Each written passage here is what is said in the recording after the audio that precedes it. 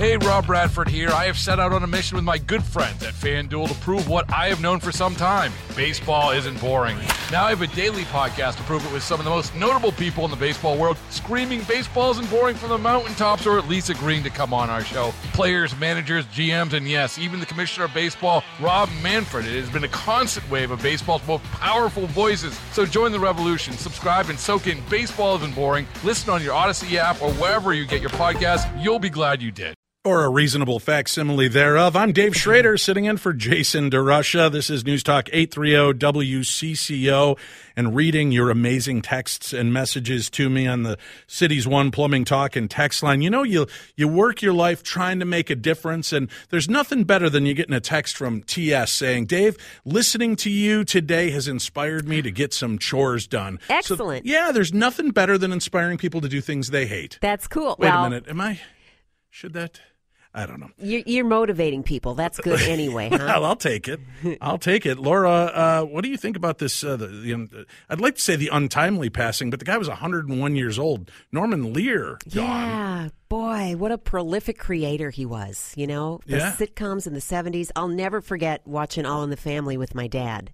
I think so many people have those memories of just, you know, what a huge impact that show made. And then to have spin-offs upon spin-offs from that show. What was it, Jeffersons and Maude, right. And then you've also got shows that came along with, he had One Day at a Time. That's right. I think at one point he had 7 top 10 shows on at the same time. That's amazing. And didn't all of them address some kind of a, you know, pretty big issue of what was going on at the time. You know? One Day at a Time, single mom raising 2 kids and trying to make her way in a kind of a substructure world where women were not treated as fairly and kindly out in the business world. He's one of the only show hosts that ever got to host Saturday Night Live. Oh, really? Yeah, as a creator, he was a host on Saturday Night Live. His face was as iconic. Remember him with that little white flipped-up hat? Yep. As any of the actors and actresses he had on his show. Wow. And they're talking about how prolific his career is and the things that he brought to it. And I wonder, what would TV look like today? What would the landscape of TV look like if Norman Lear never existed? Without that, yeah. It wouldn't be the same, that's for sure. And you kind of wonder who will be the next person to make such an impact like that. Maybe you wonder. I don't. It's obviously Taylor Swift. Well, yeah, I just said a little while ago, it is Taylor Swift's world, and we are all just living in it, and that is the truth. It sure seems like crazy. Or is it a slow news year that Taylor Swift is named Time Magazine's Person of the Year? Did we not get closer to curing cancer or helping juvenile diabetes or create a longer-lasting light bulb? No offense to the Swifties or Taylor Swift. Right. It just seems to me that looking this year, I wanted to see Time Magazine, their cover people, and most of them are entertainers. If you remember, in the past, it was always political, medical, something a little more substantive. And now it's, I think it goes to show just how pervasive she is and how, like her or if she bugs you, it doesn't matter. No. She is everywhere. And I don't know that she's making any giant contributions to world peace or anything, but she's just so... Well, of course you wouldn't. You're not everywhere. a Swiftie. Obviously, we know she's bringing about world peace. Well, it says so in this article. Oh, really? Okay. I haven't read the full article. I could be wrong. And what? And all of that. Yes. And yes. Say you're running a magazine. Yes. And maybe magazines aren't selling as well as they used to. Uh-huh. Oh, and you see Taylor show up on Monday Night Football and the ratings go through the roof, and you think, who can I put on the cover of my magazine that might sell a few more magazines? Yeah. And I still think she deserves it. But I'm thinking there's a whole lot of that going on. There could be some of that. Little marketing action. How do you like the cultural impact she had, legitimately, the cultural impact she had this year between the tour and the movie and everything else?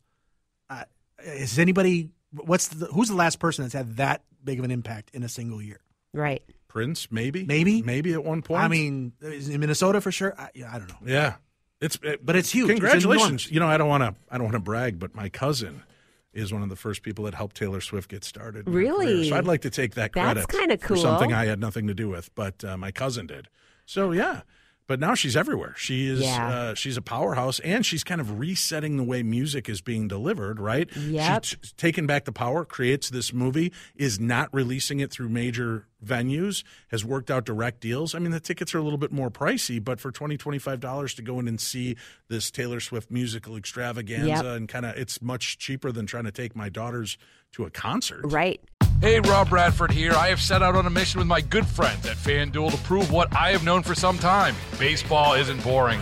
Now I have a daily podcast to prove it with some of the most notable people in the baseball world, screaming baseball isn't boring from the mountaintops, or at least agreeing to come on our show. Players, managers, GMs, and yes, even the commissioner of baseball, Rob Manfred. It has been a constant wave of baseball's most powerful voices. So join the revolution. Subscribe and soak in Baseball Isn't Boring. Listen on your Odyssey app or wherever you get your podcasts.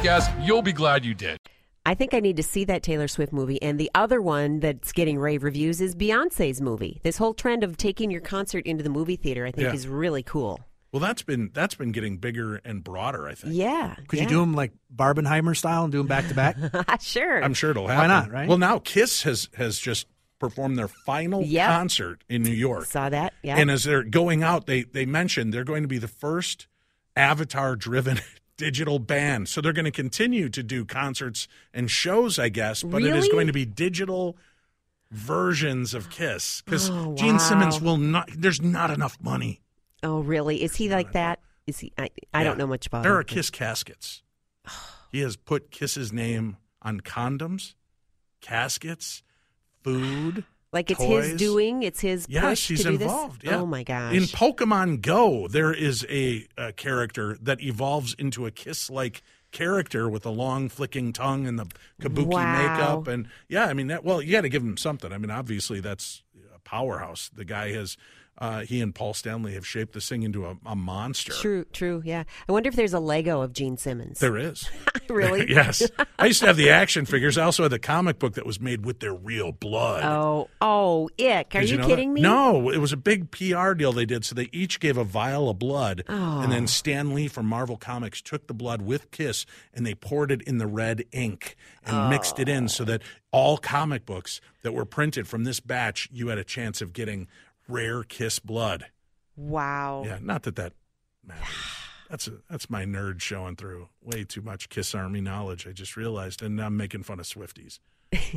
I don't actually. My kids love music. I've let them love music any way they want. Yeah. I love when they try to get vicious and violent with their music, playing stuff they think is just going to irritate Dad. Oh, sure. And then when their song's over, I get to pick the next song, and I pick something worse. So how old are your kids?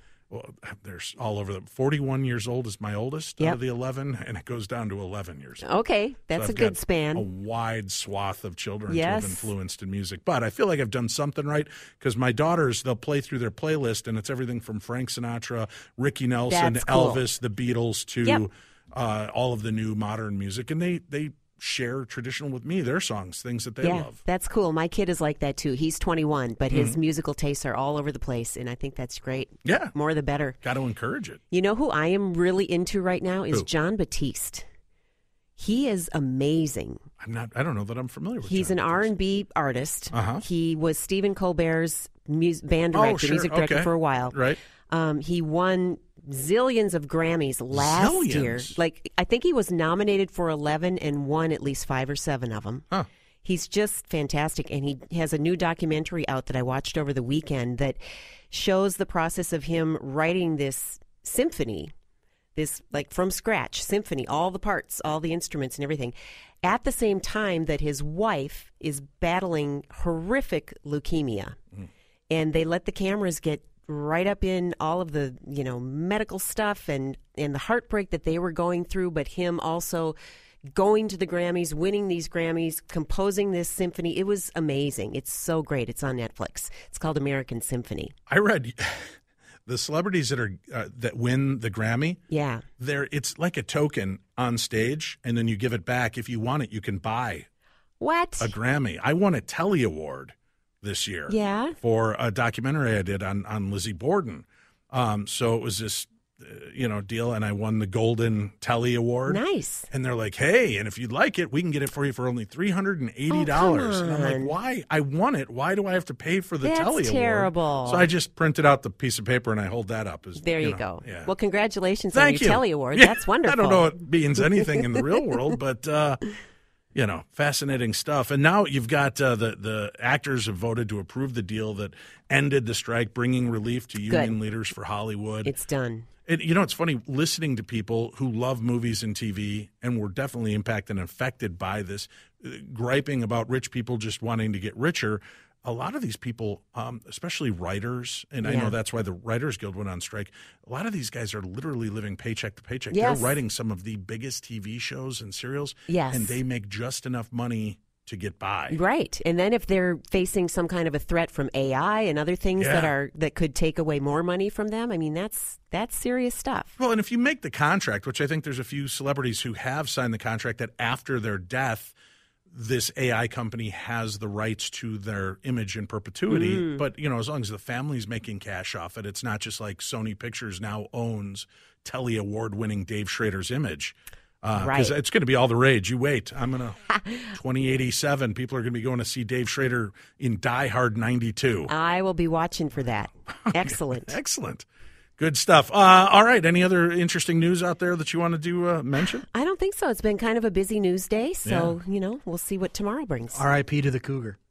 Yes. that was so sad. I just hate that story. I hate the thought of it. It's I was saying, terrible. though, not trying to stir the pita pot, but it's like it's tragic and sad that it wandered into the wrong area. Right. But being a wild animal that people in national parks have seen quickly and stealthily run off with small children and small women. And we have pets in our yard and kids going out to stand at their bus stops this morning. Is it really – I mean, it's a sad, tragic end, but is it really such a horrible thing that – this cat people don't have to worry about. Well, it would have been nice if they could have captured him and put him where he belongs. Sure. Well, it would have been nice if he'd have gotten a job and just worked at Starbucks instead of wandering the streets. I'm just teasing. We'll take a break. We'll return with more Drive Time with DeRusha right here on News Talk 830 WCCO. Hey, Rob Bradford here. I have set out on a mission with my good friends at FanDuel to prove what I have known for some time. Baseball isn't boring. Now I have a daily podcast to prove it with some of the most notable people in the baseball world, screaming baseball isn't boring from the mountaintops, or at least agreeing to come on our show. Players, managers, GMs, and yes, even the commissioner of baseball, Rob Manfred. It has been a constant wave of baseball's most powerful voices. So join the revolution. Subscribe and soak in Baseball Isn't Boring. Listen on your Odyssey app or wherever you get your podcasts. You'll be glad you did.